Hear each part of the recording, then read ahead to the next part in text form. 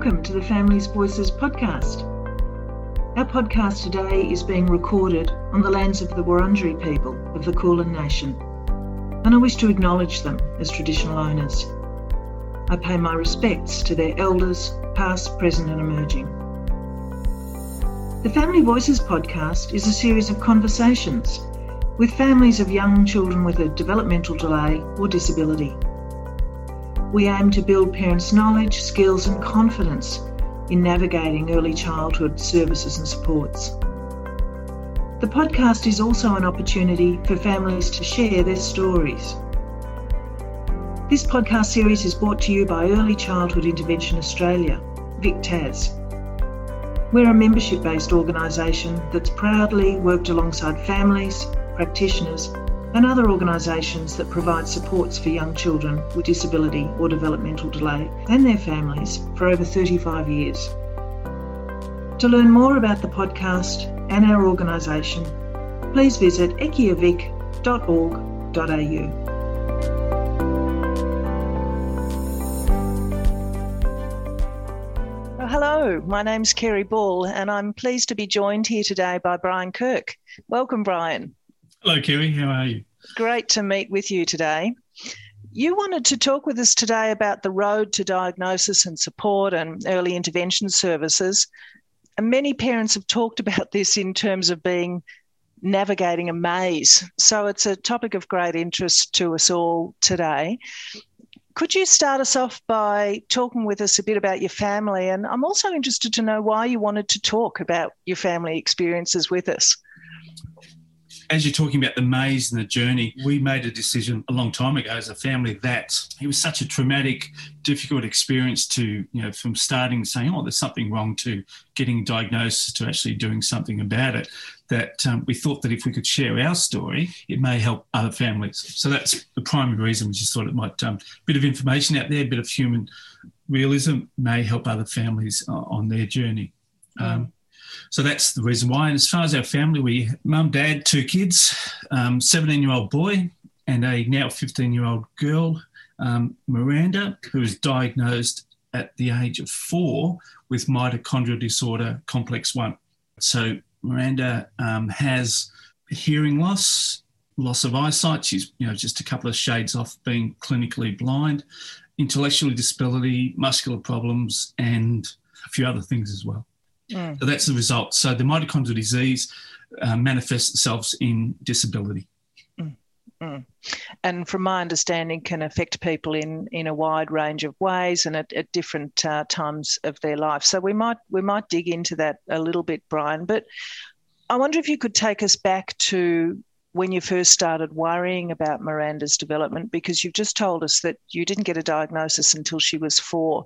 So can we go back to the very early days before that time? So when Miranda was born, she was very small and she failed to thrive. So she wasn't hitting any of those milestones. We thought it was colic or, just a slow delays, all that sort of stuff. But my wife, really felt that there was something wrong. She wouldn't eat.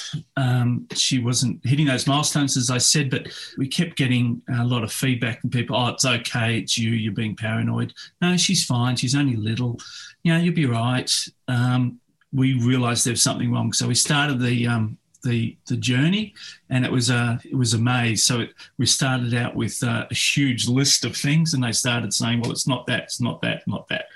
She became a bit of a pin-up girl at the World Children's Hospital because once they realised something was wrong, they then had to find out, well, what was it? So she got prodded, she had biopsies, a muscle biopsy, stopped it at getting a kidney biopsy because that was too intrusive, but we then found out that her eyesight was going, her hearing was going. So these things were starting to manifest themselves. But because she didn't have a diagnosis, we couldn't fit into anywhere. We couldn't, the journey was getting tests and thinking that we're a bit paranoid. And big stress for my wife, and she really struggled with that because she thought she was a failing parent and all that sort of stuff, doing something wrong. And at 4, a doctor, bless his cotton socks, said, I believe I'm 60% certain that Miranda has a mitochondrial disorder or disease. So it's at the cellular level where they were looking at the, other areas that might have been something else. So with 60% assurance that it may be that, we then were able to access mainstream medical. So suddenly there was a clinic at Royal Children's Hospital, the mitochondrial metabolic clinic that we could tap into. And then once we had that, was all this other stuff starting to unpack. So it was only when we got the diagnosis that we suddenly breathed a sigh of relief, because it was a label and people love labels. So therefore nurses, doctors and everybody else in our extended life, okay, even if they didn't understand what it was, there's something wrong and there's a label to it. So getting that label, even if it was only at that time 60%, was really important. So she was going at that time, we're trying to get him into a kindergarten because she had a label, then we can access funds so that she could get support in kindergarten so she could have as close to normal life as possible. Mm. We might come back to that, Brian, in terms of the importance of getting the label, if you like, or a diagnosis, and how that led to further services and support. But I'm reflecting when I listened to you that you talked about Miranda failing to thrive and then your wife feeling she was failing as a parent. This must have been a terribly difficult time for quite some years before you got to that diagnosis. What made you persevere for all those years? I think it was, in our mind, there was enough evidence because she was failing to thrive. But again, that is just an activity. Failing to thrive could mean anything. It was just that we felt, admittedly, we compared it to our first son, our first child, who, when he was born, he was 12 pounds. He had such a big head. We, made the joke about he had his own satellite system happening. He was such a robust. So compared to him, Miranda just didn't hit those milestones and wasn't the same. So we just had a sense of it. Then little things such as, she wouldn't eat. She was getting smaller. She put an example she put on 25 grams in 1 year. So it fluctuated up and down, but the net result was 25 grams. So she was a small, very small baby and a small child. So there was just stuff like that we just knew. Yeah. I think if we didn't keep pushing, the alternative would be that we'd give up. Yeah. So your perseverance was coming from a place of you knowing your girl and needing to do the best for her. And despite, it sounds, people, friends or others saying, no, she's okay, she's doing fine. You needed to almost rise above that and push, knowing that you knew your girl. Yeah. And since that time, my wife's Croatian, and she's met with other ethnic groups, and some of those are even, they're saying, you should hide it, don't say anybody. So we had for us, it wasn't as significant as other families. We had these cultural pressures on us about having a normal child, and if not normal, at least going through those motions that's normal. So I think my wife went through a bit of stages where it was denial, but then she kept coming back to something else. So she suffered more than I did, just because of that because of the cultural thing, because of motherhood, yes, and just having to deal with the day to day. So yeah. The cultural impact is interesting, isn't it? Because we all come with a cultural background, family experiences that contribute to the way we manage and think about these issues. Very much so. But it was tough. So it was interesting, that question about sharing the story often allows other people to share their story as well. So it's yes, cool. Yes. Well, it's generous of your family to do that, and given that you're indicating that your wife had to grapple with that, manage that in the early days, it's great that we can hear that and try and understand other family stories and what we might share with it.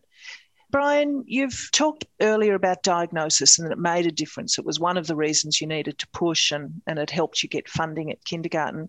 Can you talk a bit more about that, about what a difference the diagnosis did make?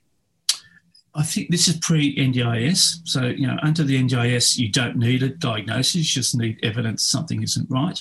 But in those days, you had to have, it was all medical. So you needed to fit into a medical reason to get any sort of funding or support.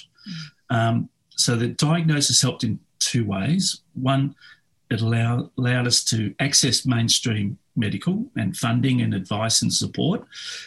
It also allowed us to identify with the Mitochondrial Foundation, which has support groups, so we can start conversations with people. And we learnt what mitochondria was about. So we started getting involved in that. So the diagnosis helped because there are so many support groups out there, but, what do you need? How do they fit and all that sort of stuff? So diagnosis is it's like barracking for a football team. Everybody has a different team, but it means that you've got a membership to something, and that's that was a beneficial thing for us. I know now with NDIS, you don't need that diagnosis. So in our case, in the old days, we needed that label to get support, but nowadays you actually don't. You just have to say there's something wrong, and you can get support. And if you get support early, the outcome can be completely different. So, so that's support, now and then. Yeah. So that's absolutely right, that for young children entering the National Disability Insurance Scheme or NDIS, that if they have a developmental delay, then that's the place to go and get some information and support and access to services. But it sounds like getting a diagnosis of mitochondrial disease did lead to access to further information and understanding about Miranda's particular condition, so that you could join the Mito Foundation and learn and be part of that kind of community. Yeah, so there's 110 variations of mitochondrial disorder, or how it manifests itself. The discovery of what exactly Miranda had took a few more years. And part of that journey allowed us to say, well, what does she need? So we worked out that she was complex 1. So we were trying to force feed her food, for example, but carbohydrates to her creates poison because her body can't break it down, and that was creating her blindness and her hearing loss. So we're on a journey for a cochlear implant, and when we suddenly worked out, she's complex 1, she's got to have saturated fats. Okay, well, how do you get that? Well, the only way she could do that for her was get a peg feed. So getting that intervention meant that Miranda could eat, and she did thrive for quite a few years. Still not significantly, but she went from being a high potential of not. The mortality rate for kids with mitochondria is really high, but by getting that intervention, it actually prolonged her life. So the diagnosis was really important in terms of then targeting which intervention was going to be most effective. And in this case, for Miranda, it's about her medical intervention. Your experience at the moment is with the NDIS, but I want to go back again, if we can, to talk about the early days. And once you had the diagnosis and got access to early intervention supports, what was your experience of early intervention back then? It was really good in the fact that because both Marianne and I work, and I'd love to say we didn't have to, but we have to. So it allowed us to get support in kindergarten. So grade 3 kindergarten, grade 4 kindergarten. When we made the decision to take her to school, we could get support for transition to primary school. And then when she was at school, the education department, we could get funding for a support person. Well, the school got support for an aide for her. So that allowed her to, be part of mainstream school rather than, I hate to think what the opposite would have been. So getting supports allowed her to be mainstream, to have friends and do stuff. Yeah. And it also took the pressure off our son, who's often misses out. Can we talk about that a bit more, Brian, given that you've just mentioned your son and the feeling that he might have missed out? What's his experience been growing up with Miranda? You'd have to ask him for that one, but I'd say that, there's not by the time he was 10, he could change a peg. Mm-hmm. So peg feed. I think it's probably made him a better kid. Why? Why do you think that? I reflect when I was growing up, we had what I now call vanilla ice cream. You know, there was a norm of what you could behave, and I reflect on a lot of my mates now who've gone through mental health issues and things like that. I think some of it is because when they were at school, there was an expectation that this was the mould, and if you deviated from that mould, there was something wrong with you, or you didn't conform. The beauty about having kids with disability in mainstream and not pigeonholing and giving people a more worldly experience means that range of types, that mould, isn't narrow. So I think it helps people in their own development because they suddenly say, oh, wow, I don't have to be this. Here's a person who's, disadvantaged because of disability. Gee, what I've got is so much better. So it actually helps their development as well. So I think that Hayden's point of view, it made him probably more whole. Yeah. Well, experiencing, I think our kids are really lucky that they're experiencing diversity in a way, as you say, that we may not have had a generation ago. Yeah.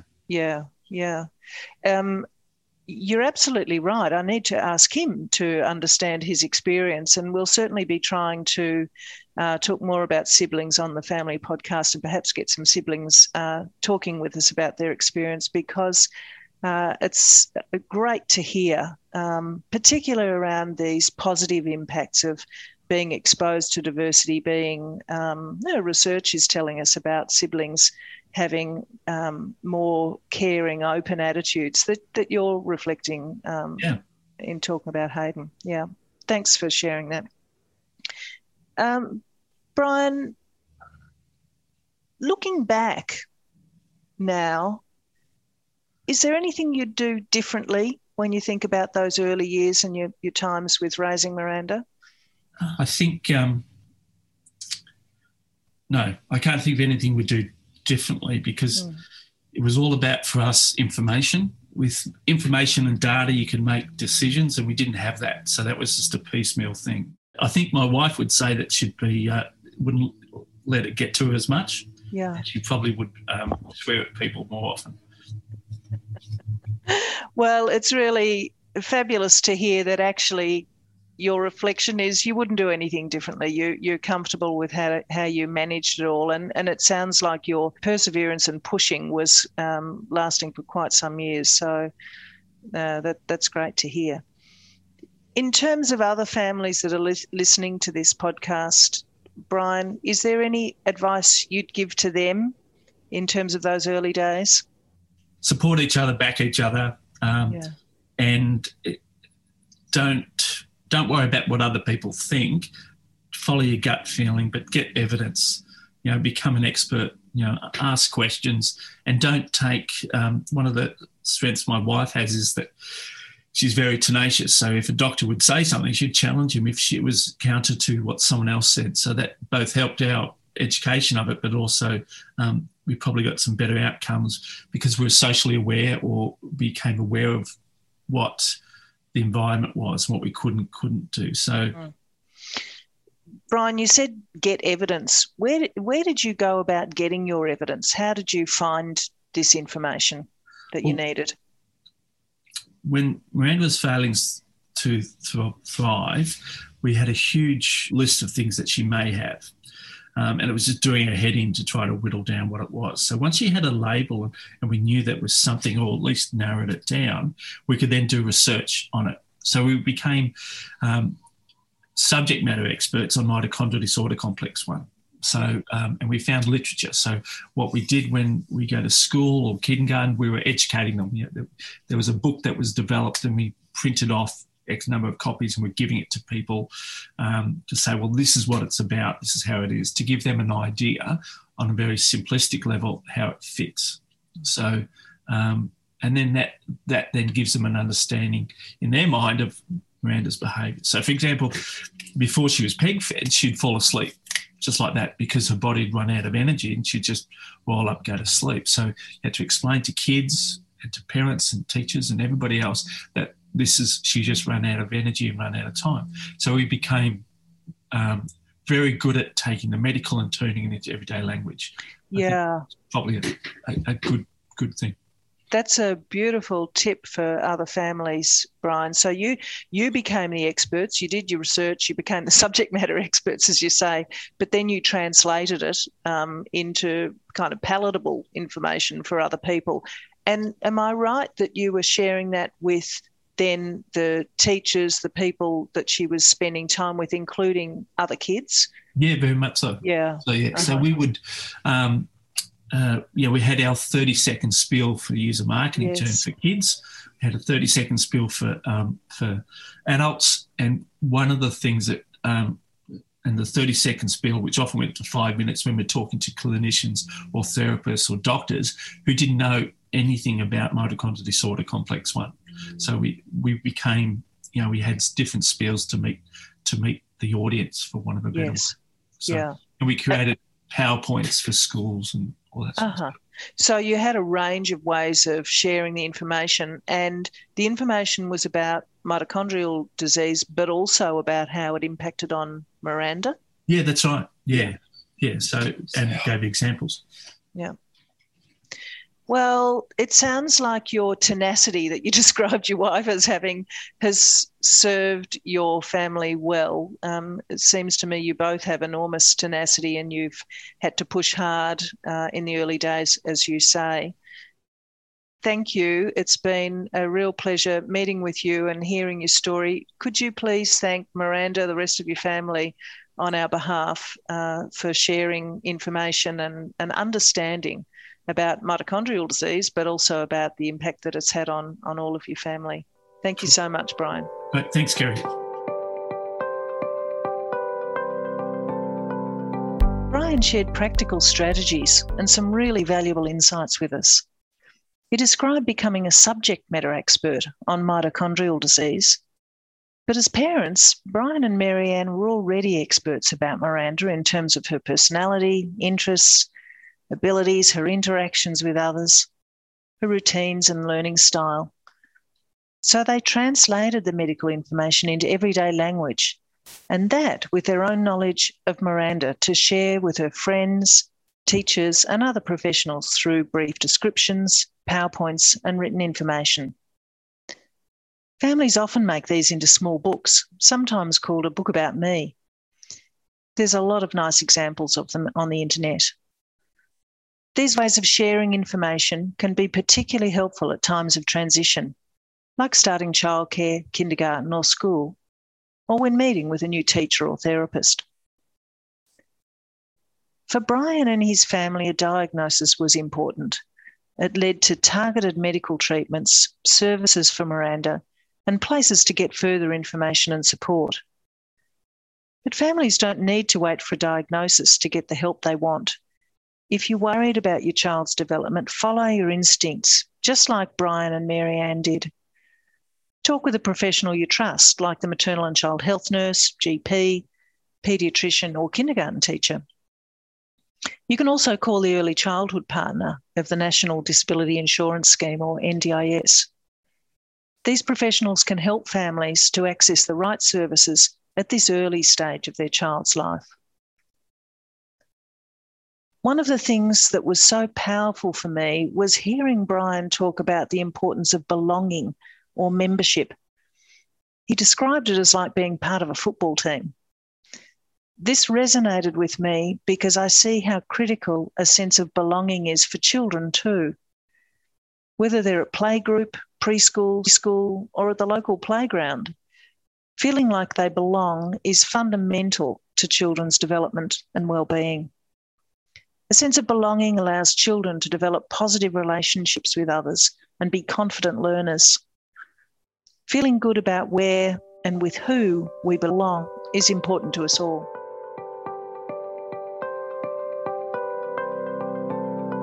We hope you've enjoyed this episode of Family Voices. Make sure you subscribe on your podcast app and feel free to leave a review to help us gain more of an understanding of what types of conversations are helpful to you. More information about the podcast can be found on ekiavic.org.au. Until next time, thank you for listening.